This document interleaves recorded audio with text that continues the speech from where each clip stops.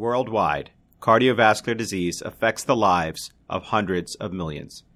Dedicated cardio nerds everywhere are working hard to fight this global epidemic. These are their stories.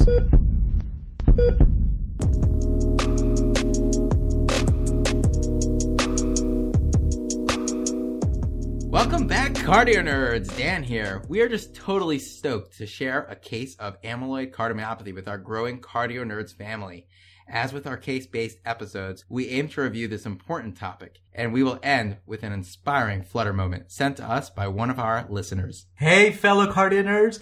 Amit here. We're going to party it up today with a full crew. In addition to Dan, myself, Corinne, and Heather, we will also have two very special guests to take today's case discussion to a whole new level. I am honored to introduce Dr. Yushin Wang, senior resident in the Ulcer Internal Medicine Residency at Hopkins. Yushin immigrated from China at age 12. She earned her bachelor's degrees in both liberal arts and biochemistry. She received her MD and PhD at the Johns Hopkins School of Medicine, doing groundbreaking basic science cancer research with Bert Vogelstein, culminating in several influential publications as well as patents for early cancer detection assays.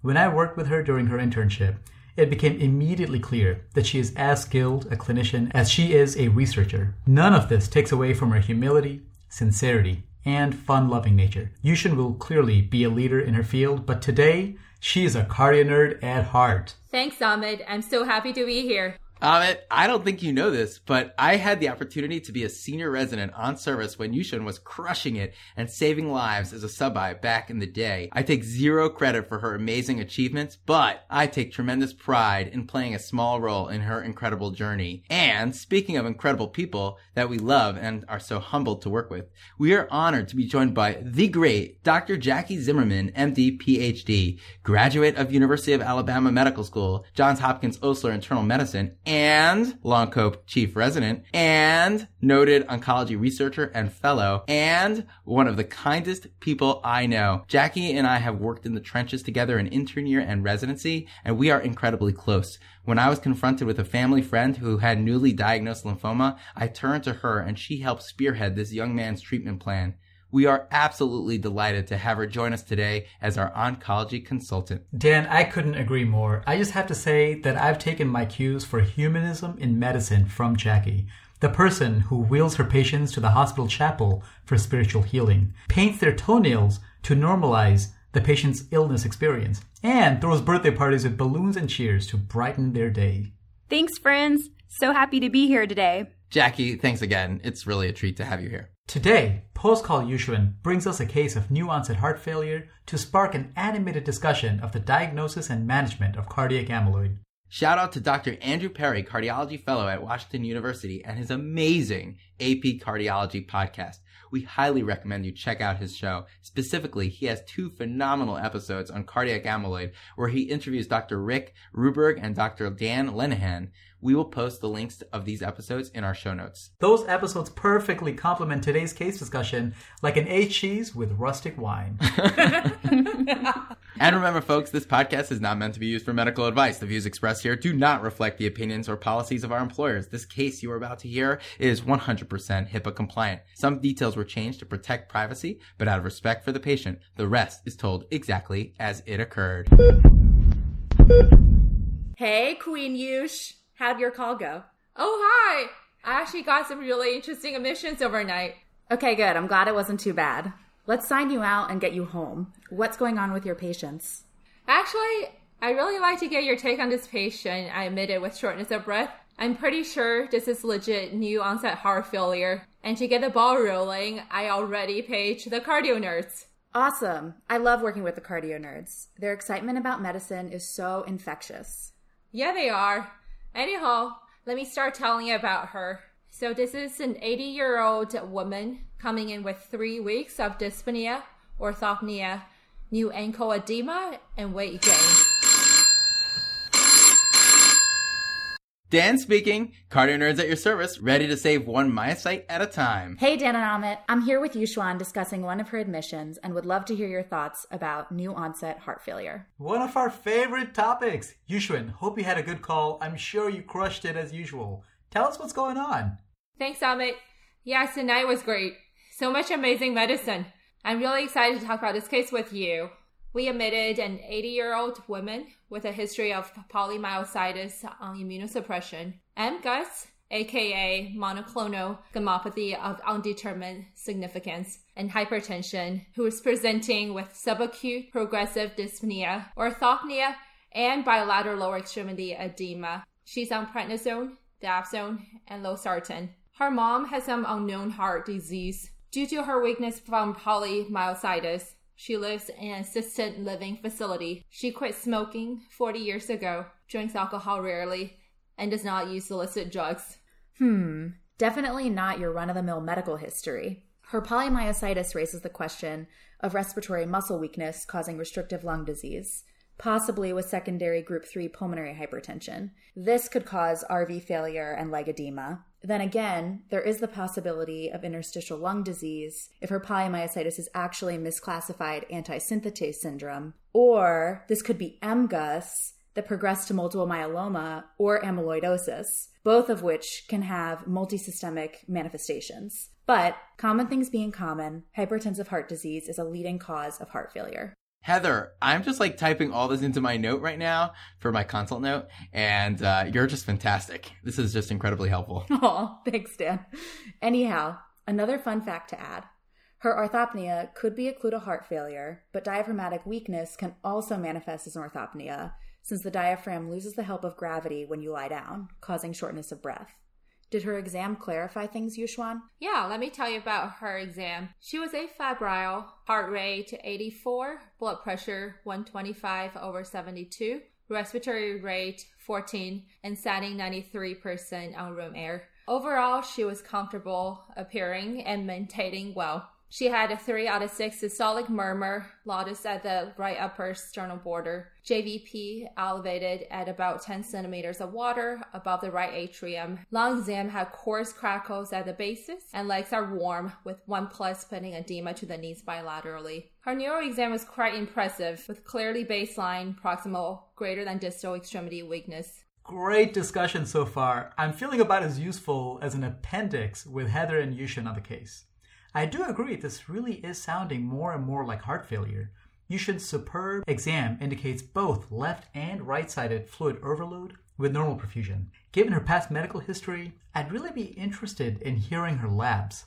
Yeah, let me tell you about her labs. Her hemoglobin is within her baseline at 9.8, so we can't blame anemia for her dyspnea or a new high-output heart failure. Renal function is normal with a creatinine of 0.4, which is also at her baseline. It probably writes low due to her polymyositis, causing a low functional muscle mass. With regards to her polymyositis, markers of muscle injury are similar to prior, with slightly elevated AST, ALT, LDH, CK, and aldolase. The 5 key muscle enzymes. EKG is over there. Okay, let me grab this EKG, just like ACS rounds. Okay, so the EKG shows normal sinus rhythm. It's left axis deviated with a left anterior fascicular block, left ventricular hypertrophy, poor R-wave progression, and non-specific ST changes. I've also pulled up the chest x-ray. It looks like a well-expanded film with bilateral hilar congestion. There isn't any asymmetric diaphragmatic elevation. I'd say that based on her symptoms, exam, and labs, we can be quite certain she has new onset heart failure. It sure sounds like a great case for the cardio nerds. Friends, can you help us work through new onset heart failure? Team, yes, we can, but I'm worried about this patient. But you guys did a terrific job laying out this cardiovascular history. Yuxuan and Heather, we love receiving consults. There's so much to dissect here. As we've highlighted in prior episodes, when it comes to heart failure etiologies, you gotta think ischemia, hypertension, and valvular disease, as these are among the most common causes of heart failure. But another way to look at new onset heart failure is the five failures. And you can echo that. Failure number 1, coronary failure. Coronary artery disease, acute and chronic, can both lead to LV dysfunction. 2, ventricular failure. Non-ischemic cardiomyopathy, infiltrative diseases, and other things like that cause pump failure. But don't forget, the RV also needs to pump. So RV failure can also be an important cause of heart failure. Number 3, valvular failure, which is stenoses and regurgitations. 4, electrical failure, bradycardias or chronic RV pacing, atrial fibrillation, etc. And 5, pericardial failure. Remember, the pericardium is supposed to be a smooth bag of lube. Constrictive pericarditis, which I cannot wait to talk about in a future episode, is sac failure, and again, will cause you to have symptoms of congestive heart failure. I love that you already ordered an echocardiogram because it will really help parse through the etiologies. It will tease out the 5 different failures for sure. I love that approach, Dan. So systematic, and I wouldn't expect anything less from you. We can think of these as the cardiac systems for an assessment and plan: coronary, ventricular, valvular, electrical, and pericardial. A great way to approach a thorough evaluation. Speaking of evaluation, if a picture is worth 1,000 words, then a good echo study in the right hands is an encyclopedia. Let's see if Corinne's had a chance to review that echo. Ring, ring, ring, ring. Hey, cardio nerds. Corinne! Dan, Heather, Yushin, and I are discussing a case of new onset heart failure admitted last night to Bed 12, wondering if you could review the echo with us. I would love to. Okay, let me pull it up. Oof, now that's a thick LV. What's with you guys always calling about these thick LVs? Didn't we discuss that HCM case last time? This is certainly not asymmetric hypertrophy like the last one. There's a small LV cavity with concentric LVH, septal thickness 1.65 centimeters, posterior wall 1.5 centimeters, so pretty similar. LV function is hyperdynamic with an EF of about 70%, grade 2 diastolic dysfunction.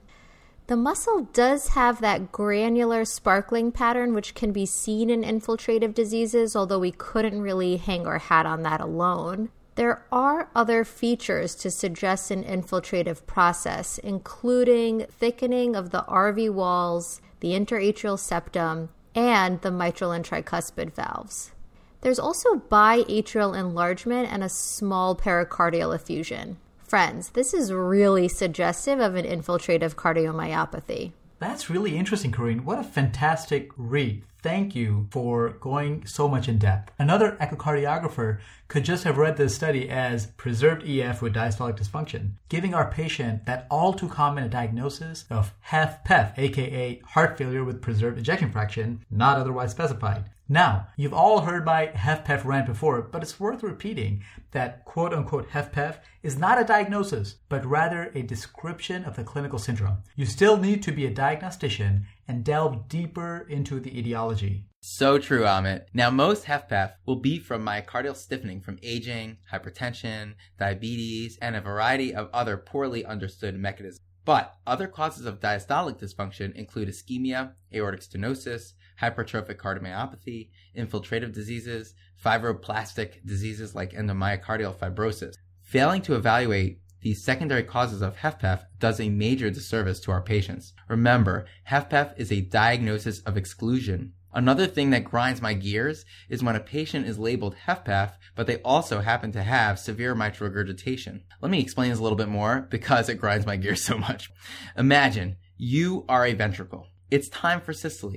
You're weak, but you give it your all. You squeeze. Some blood goes out the aortic valve as it should, but a lot of blood goes out the mitral valve, which has severe regurgitation for some reason or another. You pat yourself on the back. The overall volume that you have ejected is reasonable, and your ejection fraction looks reasonable. You breathe. Now some surgeon or interventional cardiologist fixes or replaces your mitral valve. It's now diastole. You fill through that spanking good as new mitral valve, and now it's systole. You're weak, but you squeeze. But wait, the blood goes out the aortic valve, but no longer goes out the mitral valve. You can no longer get that same volume out of the left ventricle because you have no more mitral regurgitation. Your starting volumes are higher and your ending volumes are higher. Hence, your ejection fraction will be lower than it was before your valve repair or replacement. And your true systolic dysfunction is now captured by that reduction in ejection fraction. Ah, I see. Okay, so basically, for a patient with severe mitral regurgitation, even if the ejection fraction is preserved or slightly low, I need to think of this left ventricle as a dysfunctional ventricle rather than HFpEF, and may not want to slam on a bunch of negative inotropic agents. Heather, that is exactly right. For example, a patient like this who comes in with acute decompensated heart failure, but also with atrial fibrillation and rapid ventricular response, may not be served well with rapid increases in beta blocker therapy for rate reduction, and you may want to consider other agents or a rhythm control strategy if clinically appropriate.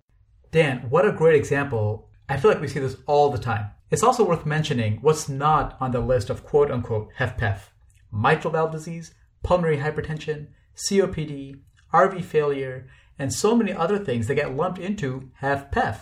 HFpEF is a state that causes increased LV stiffness or decreased compliance, resulting in heart failure. Now, heart failure is, of course, when the heart can't meet the metabolic demands of the body or can only do so with elevated filling pressures. So hemodynamically, HFpEF is an elevated LV-EDP or LV filling pressure at rest or with exercise in the context of a preserved ejection fraction above 50%. In the end, it is a clinical diagnosis, which is why it ends up being so heterogeneous in practice. Guys, I am all about this HFpEF detour, but I have something super exciting to add. It looks like we also have strain imaging on this study.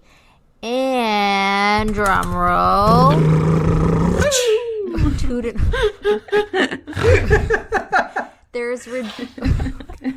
There's reduced global longitudinal strain at -10 with apical sparing, a clear bullseye pattern. Strain imaging? Bullseye pattern? I'm sorry, but what does that all mean in English? Great question. Let me explain further. So strain imaging is based on the principle that myocardial cells not only contract in a radial direction, but also in a circumferential and longitudinal direction, almost like the wringing of a towel, if you can imagine. Strain imaging uses speckle tracking to track two spots, or speckles, moving through multiple frames in systole. The ultrasound software checks to see if those speckles move closer together, signifying a meaningful deformation, or keep the same distance, suggesting a lack of deformation or contraction of the muscle. Because we want those two speckles to move closer together, strain is reported as a negative number. The more negative the number, the better the regional contraction. So, for example, -20 is better than -10. Ah, I see. So the more negative the strain, the better the contractility of that particular segment of the heart, and you may want to track the strain pattern for a particular patient over time. Exactly, Heather. Now, strain can really be helpful for two reasons. One, it's more sensitive than the normal 2D echo for finding global and regional abnormalities. And two, it can show different patterns of myocardial injury or damage really nicely. Different cardiac conditions can affect different regions differently, and the resulting strain patterns are stereotypical for that disease entity. So, for example, coronary artery disease will tend to have abnormalities in strain that fit vascular territories that are ischemic or infarcted. Patients with Fabry's disease often have reduced strain in the basal infralateral region. Hypertrophic cardiomyopathy may show reduced strain in the area of abnormal hypertrophy. Conversely, the classic strain pattern in cardiac amyloid is a global reduction in longitudinal strain, but with apical sparing, such that the base and mid segments are crummy while the apex is relatively preserved. That's really helpful to know. I'll be paying attention to strain more often.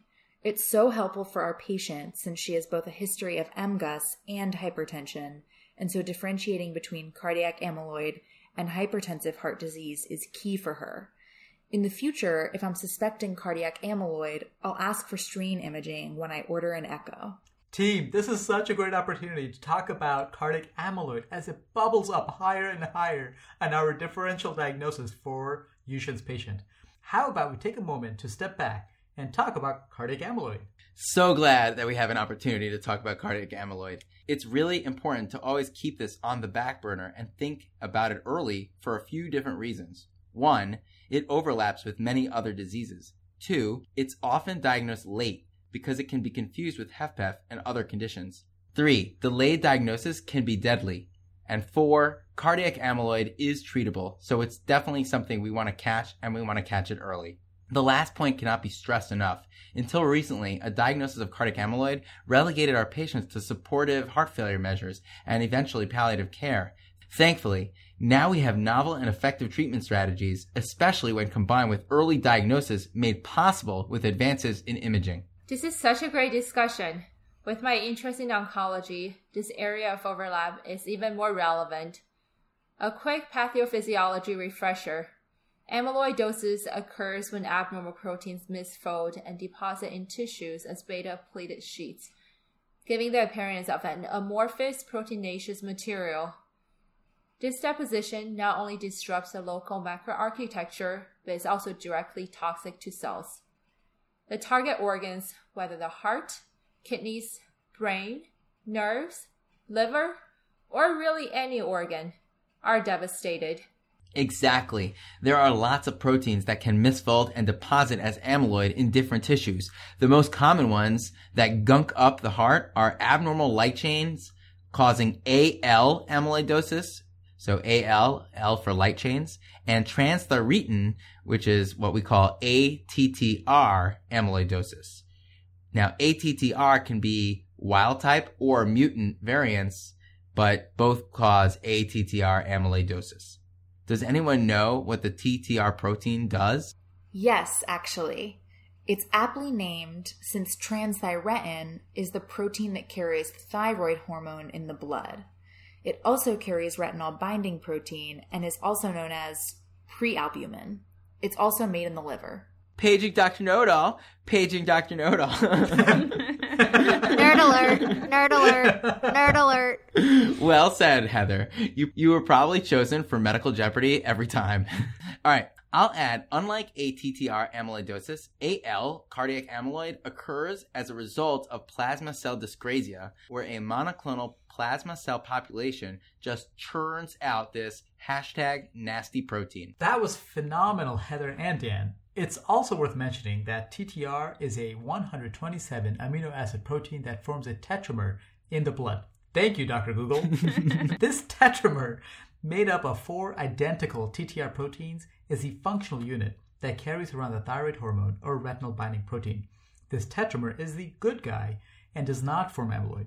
But if and when the tetramer disintegrates into its individual monomeric proteins, they can further denature and become amyloidogenic, depositing as amyloid gunk in the heart and other tissues, causing stiffness and dysfunction. Now, ATTR, as Dan said, comes in 2 forms. Number 1, wild-type ATTR cardiac amyloid, which occurs with accumulation over time of normal ATTR protein, occurring almost exclusively in older age with a male predominance. Now, why it starts to deposit over time is anyone's guess, but the average age of diagnosis is 74, with a rising prevalence with aging in almost 40% in those above the age of 95 years. So number 1 was the wild-type ATTR amyloid. Number 2 is the mutant ATTR, which is heritable with over 80 amyloidogenic mutations described, in which a single amino acid mutation destabilizes that tetramer. The age of onset, natural history, and phenotype are closely linked with a specific mutation. The different phenotypes include neuropathy predominant, where predominantly the nerves are involved, cardiac predominant, where, you guessed it, predominantly the heart is involved, and mixed phenotypes. It's actually really interesting how the phenotype is specific to the mutation. For an example, V122I, or valine to isoleucine substitution at the 122nd amino acid position, causes cardiac amyloid with minimal neuropathy. It's the most common in the US, seen in 3 to 4% of African Americans. On the other hand, T60 to A mutation, alanine for threonine substitution at amino acid 60, is the second most common in the US, seen in those with Irish descent, and causes a mixed cardiomyopathy and neuropathy phenotype. Meanwhile, the V30M mutation causes a prototypical hATTR polyneuropathy. The reality is, we've probably all seen a cardiac amyloid patient misdiagnosed as hypertensive heart disease or HFpEF-NOS. It occurs far more commonly than was once thought in up to 15% of older patients admitted with heart failure. The first step is to maintain a high index of suspicion for cardiac amyloid. I agree. We never want to miss a disease that is present, but at the same time, we also can't be chasing quote-unquote zebras all the time and perform cardiac biopsies on every HFpEF patient. Thinking about the pathophysiology of amyloid really helps me try and identify patients with this entity. Just taking a step back, In most kinds of left ventricular heart failure, the congestion is due to elevated left ventricular filling pressures. In HFpEF, this is very true as well. There is often an inability for the ventricle to relax adequately at rest or with exercise. This causes decreased LV filling and higher LV pressures, leading to venous congestion, which leads to renovascular engorgement, leading to decreased renal flow, leading to the kidneys thinking that they're not seeing any juice, leading to water retention, leading to higher venous return, leading to higher left ventricular filling pressures, and round we go in the vicious cycle of HFpEF. What makes amyloid a different kind of beast is not only do we have congestion as a problem, but now that we have all this gunk in the trunk, #nasty protein, we end up having what was supposed to be a lovely orchestra of myocytes dancing with each beat, contracting and forcing blood out of that ventricle. We now have a super stiff cardboard box. It's not going to fill and it's not going to pump. Small volumes in, small volumes out, and a high filling pressure to boot. This creates a very different phenotype than regular HFpEF. As with aortic stenosis and hypertrophic cardiomyopathy, the stiff amyloid heart is a structural problem that leads to very important hemodynamic consequences. That's right, Dan. And once again, amyloid is another example where understanding the pathophysiology helps keep our clinical antennae up and ready to spot the wolf amongst that HFpEF sheep. When approached with a patient with a new diagnosis of HFpEF, consider amyloid and look for the gunk in two places. Number 1, the heart, and number 2, the body. For gunk in the heart, the echo is incredibly helpful. Remember, amyloid is nasty and just gets itself everywhere. It affects all the cardiac systems, which are coronary, ventricular, valvular, electrical, and last but not least, pericardial. Yes! Coronary, ventricular, valvular, electrical, and pericardial. Corinne's description of our patient's echo really hammers in how all these tissues are affected. Thick LV, thick RV, thick interatrial septum, thick atrioventricular valves, diastolic dysfunction, granular sparkling appearance of muscle, and small pericardial effusion, biatrial enlargement, and the characteristic strain pattern showing reduced global longitudinal strain with apical sparing. Pro tip, when it comes to LVH, AL amyloid tends to occur concentrically, whereas the ATTR amyloid deposition may be asymmetric, occasionally being confused with hypertrophic cardiomyopathy. As we discussed in episode number 3, cardiac amyloid is an important HCM phenocopy. Now, a very young patient with asymmetric hypertrophy is unlikely to have ATTR amyloidosis and is more likely to have true HCM, or a phenocopy of HCM such as a storage disorder, like that patient with Danon disease I saw last week. Interestingly, patients with AL cardiac amyloid develop symptoms earlier in their course, classically with a lesser degree of hypertrophy. This is probably due to direct cardiotoxicity of the AL amyloid. This underlines the fact that cardiac amyloid is not just an infiltrative disease, but a toxic infiltrative cardiomyopathy. Darn straight. This anatomical schmutz leads to the hemodynamic consequences of cardiac amyloid.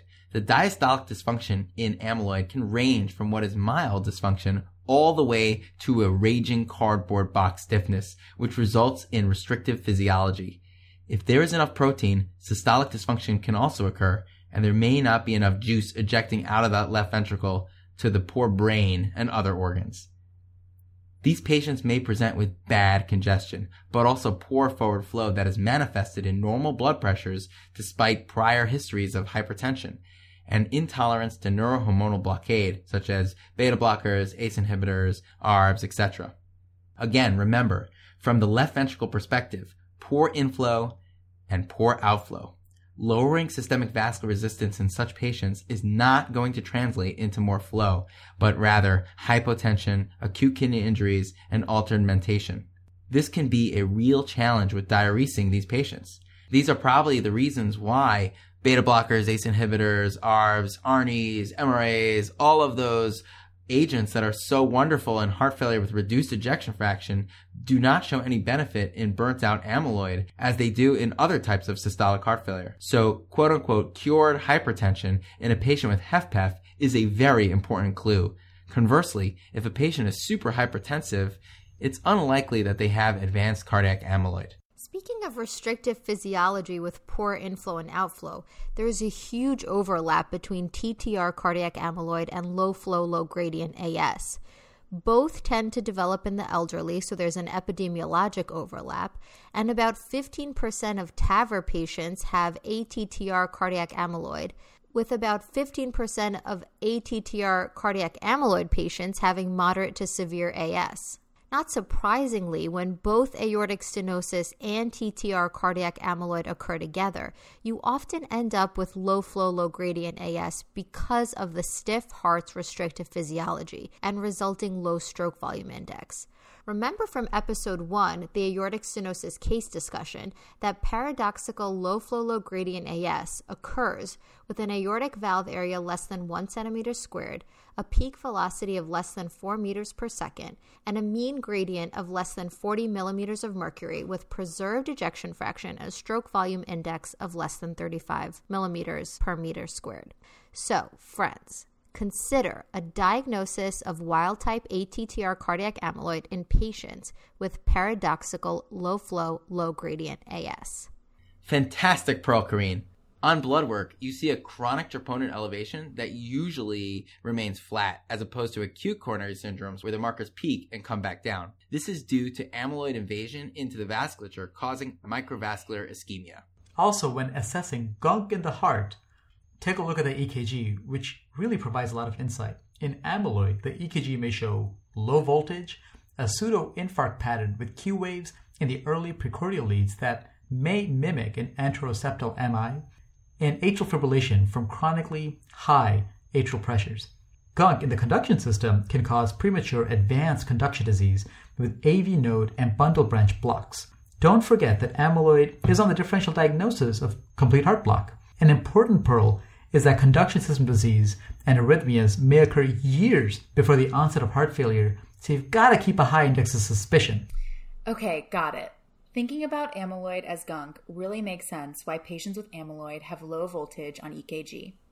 In general, when all the limb leads have QRS amplitude less than 5 millimeters and or all the precordial leads are less than 10 millimeters, aka they meet low voltage criteria, then I'm thinking of two things. Either 1, the heart isn't making much electricity, or 2, there's a lot of distance from the heart to the leads. The heart doesn't make much electricity with large areas of infarction, advanced non-ischemic cardiomyopathy, and infiltrative disease, such as amyloid. Alternatively, there could be enough electricity, but the leads/EKG is not sensing it because of increased distance between the heart and the leads themselves, which can be from things like extra subcutaneous tissue in obesity, extra air in the lungs with COPD, or fluid surrounding the heart in a pericardial effusion. Wow, this is totally coming together. In patients with heart failure, but a preserved ejection fraction, be on the lookout for cardiac clues that point to amyloid, such as clinical congestion and evidence of poor forward flow, cured hypertension, inability to tolerate medications such as beta blockers, echo evidence of chamber and valvular thickening, a both eye strain pattern, ECG with low voltage, conduction abnormalities, atrial arrhythmias, pericardial effusion, and chronically elevated troponin from chronic macrovascular ischemia. It really affects all the cardiac systems: coronary, ventricular, valvular, electrical, and pericardial. Boom! Well said, Yuxuan. Back to building our suspicion for cardiac amyloid. First, we'll look for clinical clues to amyloid gunk in the heart, which occurs regardless of the type of amyloid that's depositing, be it AL or ATTR. Second, we will hunt for extracardiac amyloid manifestations, which are specific to the amyloid protein. What might be some clinical features to clue you in? For this, I usually swap out my fancy-dancy cardio nerd hat for my #internist first hat. Well, AL amyloid is a multisystemic disease with widespread distribution. That's why it's known as a great mimicker. Some clues include periorbital purpura due to vascular fragility, macroglossia, nephrotic syndrome, neuropathy, and bilateral carpal tunnel syndrome, which are some classic associations. But really, any organ can be affected, so they might have liver amyloid, gut amyloid, and the list goes on. The kidneys are the most commonly affected organ. The heart is the second most common, but the most important for prognosis. Can I get an amen? Amen. When it comes to AL, multisystemic is right. Think AL. All over the place, y'all. AL amyloidosis. Moving on. ATTR is more selective with victim organs of choice, with a special affinity for the heart and the nerves. And remember, for mutant TTR, different mutant TTR proteins have their own tissue preferences. So unexplained peripheral or autonomic neuropathy can be a clue for amyloidosis, occurring more commonly with hereditary TTR versus wild-type TTR, or AL. Interestingly, ATTR also loves the musculoskeletal system. So always think of this when you have a heart failure patient with a history of 1, bilateral carpal tunnel syndrome, which is more common with ATTR over AL amyloid, and often predates cardiac amyloid. Doctors Brett Sperry and Mason Hanna really hammered this when their team studied pathology from 98 patients undergoing carpal tunnel release surgery at Cleveland Clinic, finding that 10% had amyloid deposits. Number 2, lumbar spinal stenosis due to infiltration of ligamentum flavum. And 3, spontaneous bicep tendon rupture, which may happen in 1/3 of patients with wild-type ATTR cardiomyopathy. Guys, I know Corinne said that the echo is suggestive of cardiac amyloid, but doesn't the EKG argue against it? We said that the classic EKG in cardiac amyloid is low voltage with a pseudo-infarct pattern, and often with atrial fibrillation since it's so common in cardiac amyloid. But our patient had left ventricular hypertrophy on EKG, not low volts. What a great observation, Heather.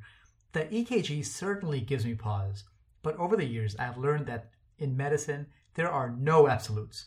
While the typical EKG pattern are clues, these classic findings may only be seen in half of patients with true cardiac amyloid.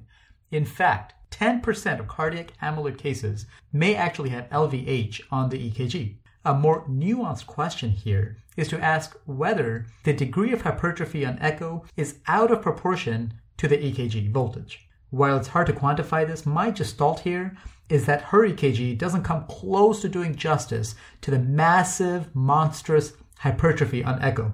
A septum of almost 1.7 centimeters is very unlikely to come from hypertension alone. Yeah, this ventricle on echo, as Corinne described, looks super beefy. But if this was legit hypertensive left ventricular hypertrophy or hypertrophic cardiomyopathy, those ECG QRS spikes would be popping off the paper. So with our patient's history of AMGAS and echo findings, we already have a really high suspicion for AL cardiac amyloid. Where do we go from here? Money, money, money! That's the money question. And the answer is different now than it was a decade ago. Advances in non-invasive imaging really improved our diagnostic capability, and the diagnostic algorithm reflects the fact that over 90% of cardiac amyloid is either from AL or from ATTR. This algorithm is super duper simple. Let's lay it out. Step 1. Build a case for cardiac amyloidosis using our two-pronged investigation, cardiac gunk and body gunk. We have a strong case for cardiac amyloid here, so we can check this off and move on to step 2. Step 2 is, what kind of gunk do you have? We simply confirm, do we have AL or do we have TTR? To look for AL amyloid, you check your gammopathy labs. As our budding oncologist, Yuxuan, what would you send? Okay, Dan. So I ordered serum kappa lambda free chain ratio, serum protein electrophoresis or SPEP, urine protein electrophoresis or UPEP, and both serum and urine immunofixations. Right on! The key here is that SPEP alone is insufficient and therefore not enough to exclude the diagnosis of AL amyloid. Serum or urine protein electrophoresis looks at how the proteins separate on electrophoresis and is needed to quantify any monoclonal band. But it is not sensitive enough to exclude a plasma cell dyscrasia.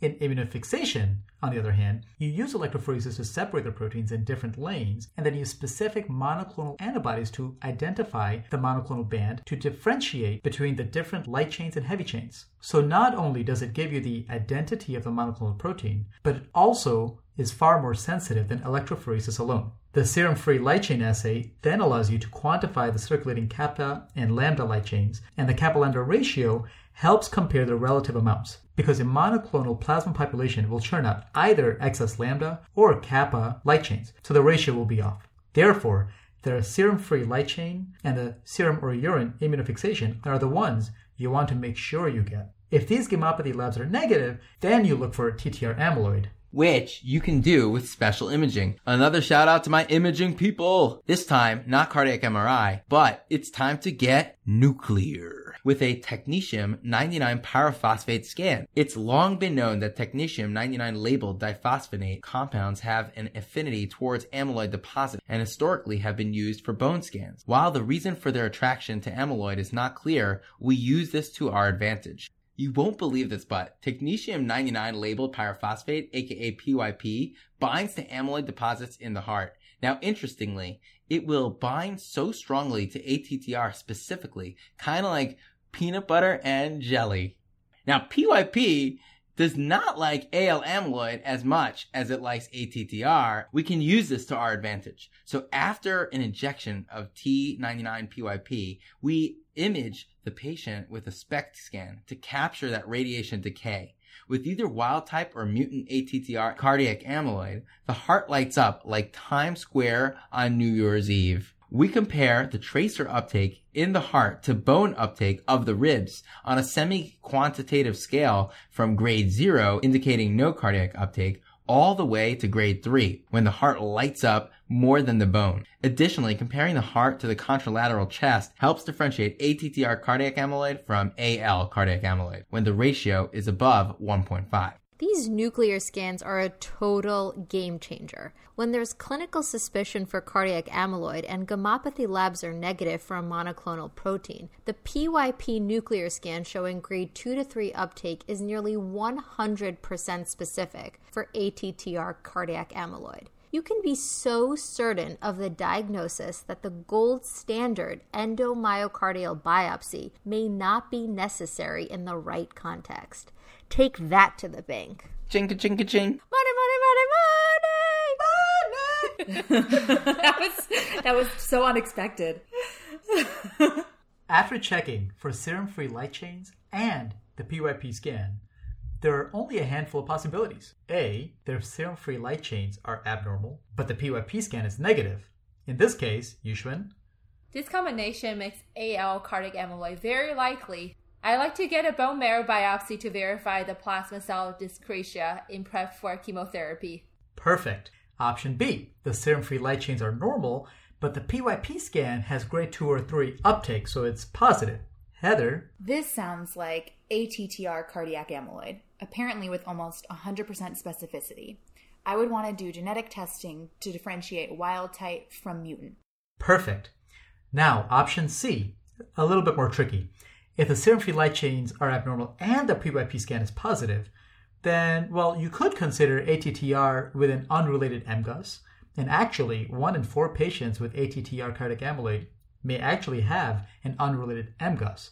But really, you should get an endomyocardial biopsy to reconcile this, because you definitely wouldn't want to manage ATTR cardiac amyloid when they also have a concurrent AL cardiac amyloid. Option D is when both are negative, the serum-free light chains and the PYP scan. In this setting, it's very unlikely to be cardiac amyloid. So, it's either time to go back to the drawing board and look for another cause of a thick and stiff heart, or consider the rare alternative amyloid proteins that can deposit in the heart, like serum amyloid A, which is secondary amyloidosis from chronic inflammatory states. That was a great breakdown of the non-invasive diagnostic algorithm. We will certainly add this to our show schematic at www.cardionerds.com. When in doubt, remember that endomyocardial biopsy is really the gold standard. Unlike sarcoidosis, which is a patchy disease, in amyloidosis, the infiltration is diffuse, and so diagnostic yield of a biopsy is much greater. Just sink in those bioptome teeth and grab. But not too much. Don't perf the RV. That is never a good idea. Hey guys, we just got some labs back. So it looks like troponin I levels are pretty flat at 0.15, 0.12, 0.14. The pro-BNP though is elevated at 2,300. UA is negative for protein, but the protein creatinine ratio is at 0.28. And wow, the serum free light chain kappa lambda ratio is very low at 0.05 with kappa 12.6, lambda 257.6, and there's an M spike measuring 1.83 grams per deciliter. The immunofixation also identifies it as an IgG lambda.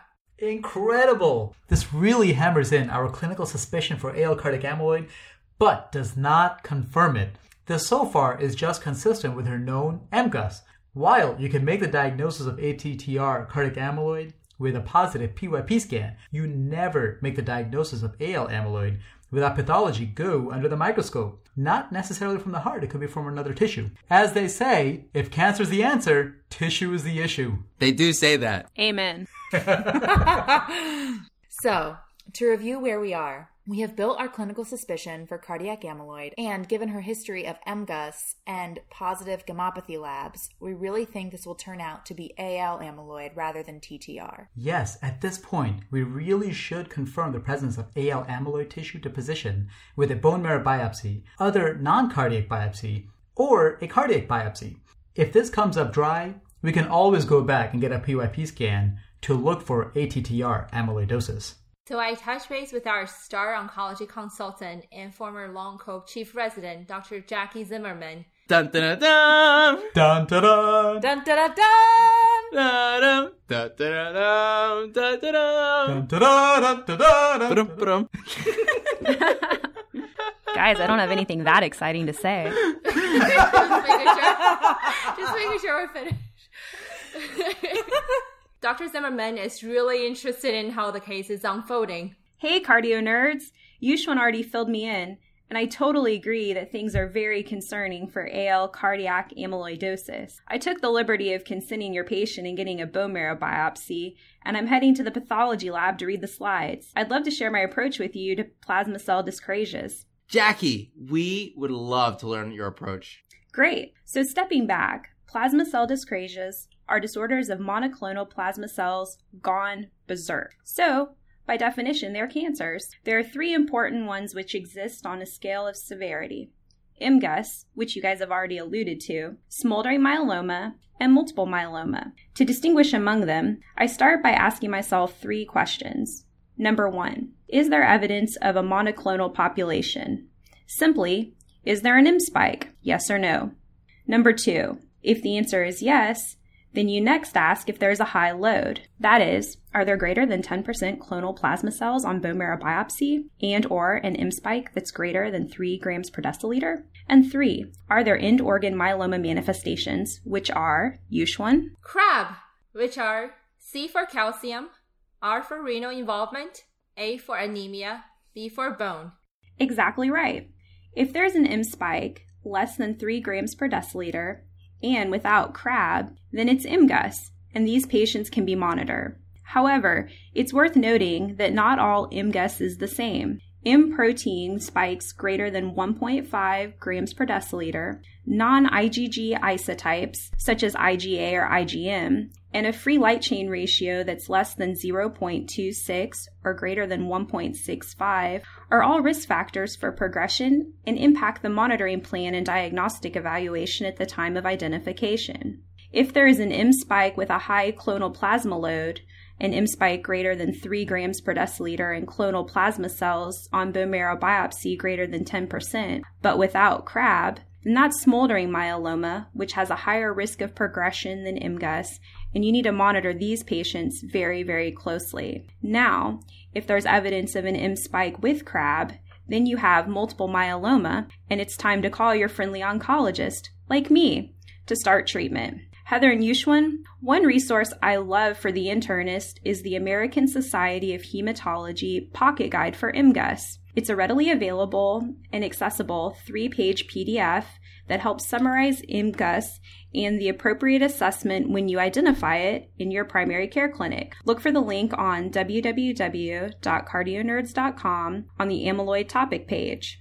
Now that's a pretty simple breakdown of myeloma, but there are several other important variations of plasma cell dyscrasias to keep in mind. First, there's non-secreting or oligosecreting myeloma. Second, There's plasmacytoma. You also have to think about Waldenstrom's macroglobulinemia, AL amyloidosis, as we're discussing, and then POEMS, which is polyneuropathy, organomegaly, endocrinopathy, M protein, and skin changes. Whoa, Heather, we need to send you the ACP Doctor's Dilemma stat. Wow, Heather, that was awesome. I hope you're my resident when you rotate on oncology. Okay, so I'm at the microscope.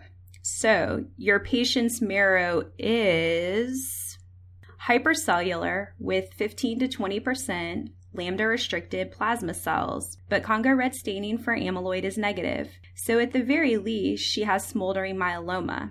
I would definitely look for evidence of CRAB.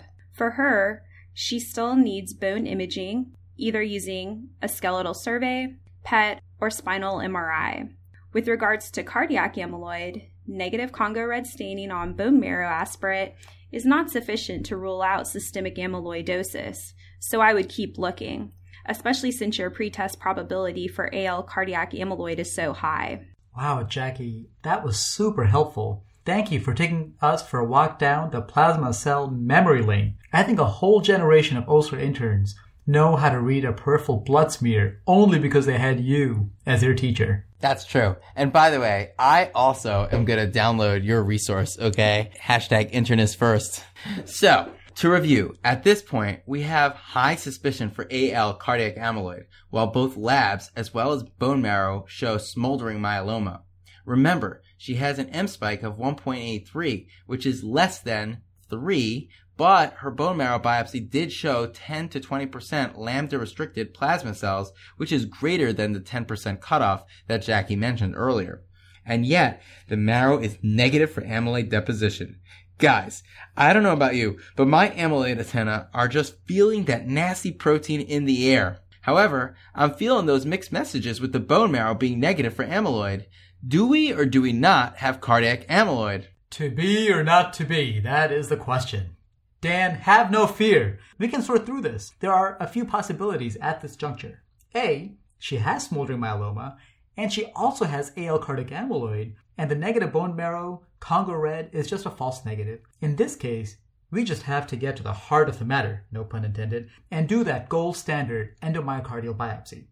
B, she has smoldering myeloma, but the cardiac amyloid that we keep thinking about is actually from a concurrent and unrelated ATTR cardiac amyloid.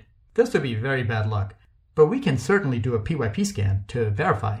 Or C, she has smoldering myeloma, but her heart failure is just HFpEF NOS from age and hypertension. Now, I believe in Occam's razor. The simplest explanation is often the best. I put my money on option A. There is so much going for AL cardiac amyloid that I think we should just go ahead and get an endomyocardial biopsy. That sounds like a great plan. But what about a fat PET aspirate that's much easier to obtain? You know, Yushin, that is a great point, and I can totally understand trying to avoid a more invasive procedure. Especially since AL amyloid is so pervasive, sampling the fat is definitely worth considering. But the sensitivity is really only 85% for AL, and it's even much lower for ATTR. I will say that gadolinium-enhanced cardiac MRI, #YCMR, can be very helpful here since it helps define myocardial texture. Specifically, late gadolinium enhancement, or LGE, is a marker of myocyte injury or scar tissue. In normal, healthy muscle, there isn't much space for gadolinium to hang out, and so it quickly washes back out.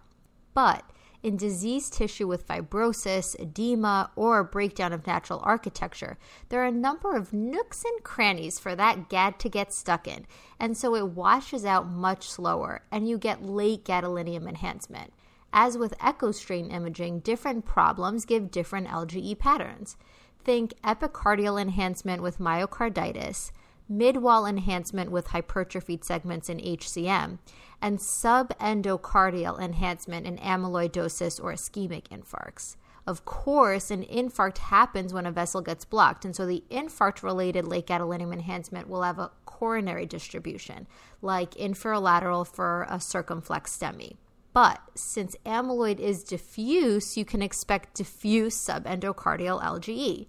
Now, CMR is a powerful technique, and there are newer processes such as T1 mapping that give more information and may even hint at AL versus TTR, but that's beyond the scope of this episode.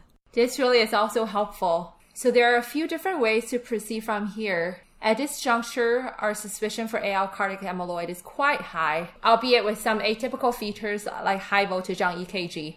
I am getting a cardiac MRI to support our suspicions for cardiac amyloid before proceeding to a right heart cath with endomyocardial biopsy and molecular typing to confirm. My friends, the MRI shows concentric LVH with diffuse subendocardial LGE, highly suggestive of cardiac amyloidosis. Perfect. My spidey sense is tingling hard for cardiac amyloidosis. At this point, I definitely feel comfortable in justifying a right heart cath with an endomyocardial biopsy. Remember, things might change in the future, but for now, you never, ever make the diagnosis of AL amyloidosis without pathology. Simply put, you gotta see it to believe it. But let's not waste another moment. Dan, can you take her today? She's all consented, and I made her NPO. Amit, I already have the sheets in. Say no more. Here are our hemodynamics. Blood pressure, 120/72 millimeters of mercury. Heart rate, 90 beats per minute. Her right atrial pressure is 2 millimeters of mercury. RV is 41/5. And PA pressures are 39/10 with a mean of 20. Wedge pressure is 10. And our cardiac index came out to 3.43 when we used thermodilution technique. Interpretation, normal. I have no doubt that her cardiac pressures were sky high on presentation, so this really is a testament to excellent heart failure diuretic management by Yuxuan. Strong work. The biopsy also went really well. We got some nice meaty samples. Fantastic, Dan. Incredible that you were able to do that so quickly. And wow, Dan, those must have been some great biopsy samples. Pathology already has a report up, so the H&E stain shows an amorphous eosinophilic material diffusely throughout, positive for Congo red staining, and giving off an apple green birefringence with polarized light, all consistent with amyloidosis. Mass spec confirms the presence of lambda light chains.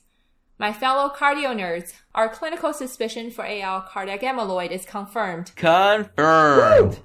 This is all great, but we have to get her to treatment right away. Untreated AL cardiac amyloid has an exceedingly poor prognosis. The revised Mayo staging system uses 3 factors. Number 1, troponin T equal or greater to 0.03 mcgs per liter.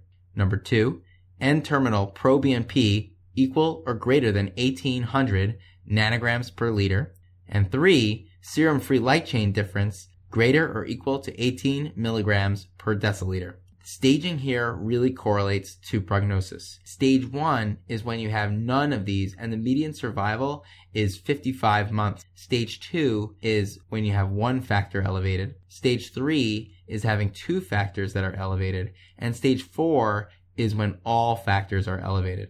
As she is stage 4, this confers an untreated median survival of just 5 months. Let's refer her to Jackie ASAP. I would be delighted to take care of her. Multiple myeloma treatment has come a long way, even in the past decade, so there are more options for patients to be treated that are even better tolerated. I'm so glad we have oncologists like Jackie who can partner with us for these challenging cases. Just the other day, I had a patient with advanced AL cardiac amyloid with preserved end organ function and excellent social support. We are working him up for a heart transplant so he can safely get oncologic treatment for his amyloid. The progress in managing cardiac amyloid is not limited to AL amyloid. It's worth reviewing the recent landmark advances in the ATTR cardiac amyloid as well. Conceptually, there are 3 ways to fight ATTR cardiac amyloid. 1, prevent production. 2, stabilize the protein. And 3, remove and scavenge that loose amyloid that's floating around. I cannot wait for our Pulse Check with the Experts episodes to get into the exciting details of treating ATTR cardiac amyloidosis.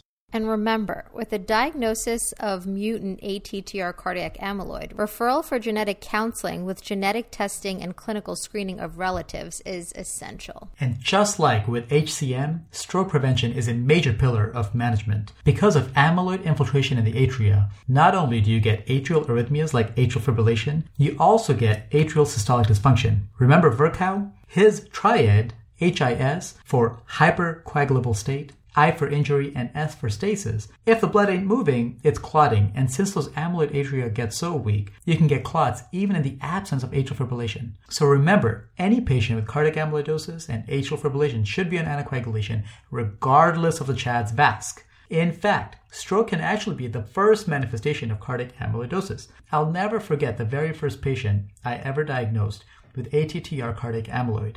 He had had a stroke 3 months prior to coming in with new onset heart failure. My chief resident, Shadi Nakla, taught us the diagnostic algorithm in real time, ending with a floridly positive PYP scan and getting our patient on tafamidis. Shadi's teaching really hammered in the importance of anticoagulation for amyloid patients. Friends, thank you all so much for helping me take great care of our patient. Together, we have clinched the diagnosis of AL cardiac amyloidosis and refer her for life-saving oncologic treatment. To summarize this episode's points of maximal impulse, number 1, we have to keep on the lookout for cardiac amyloidosis because it is more common than previously thought. We have newer and more effective treatments, but cardiac amyloidosis is deadly if missed and left untreated. Number 2, build your clinical suspicion on 2 levels. First, for signs of amyloid gunk in the heart, then for clues of amyloid gunk in the body. Number 3, when suspicion for cardiac amyloidosis is high, diagnose the amyloid protein. Start with gammopathy labs, including serum free light chains and serum plus urine immunofixation. If these are positive, then get tissue to confirm the presence of AL amyloidosis. Remember, you never diagnose AL amyloidosis without tissue. Number 4, if the gammopathy labs are negative, then get a PYP scan. If the scan is positive, it is sufficiently specific to obviate the need for a biopsy. Lastly, number 5, after diagnosing AL or ATTR amyloidosis, refer to a specialist right away for treatment. That was amazing. Amazing. Fantastic discussion, everybody. That's a wrap. So much fun, guys. My butt is hurting. Well, that brings us to the end of our show, so it's time to make like an S2 and split.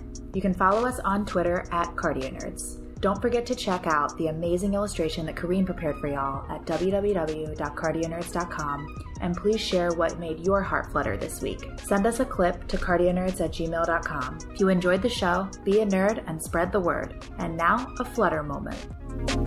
Hello everyone, my name is Mark from Philadelphia, Pennsylvania, and I want to let you guys know what makes my heart flutter is teaching medical physiology and being able to share my amazing medical school experience with my friends and family. Interestingly, it will bind strongly to ATTR specifically, kind of like maggots on a wound. Ew. No, it's gross. Dan, that's All right. gross. Is that pretty gross? I threw that in earlier. What about kind of like chocolates on strawberry? Chocolate on a I strawberry. can't think about chocolate on a strawberry Yeah. after maggots on a wound. Maggots on a wound. Peanut butter on jelly. Oh, that's cute. Because peanut butter's sticky. Peanut butter jelly time, peanut butter jelly. Peanut butter jelly. Ooh, yeah. That was so unexpected.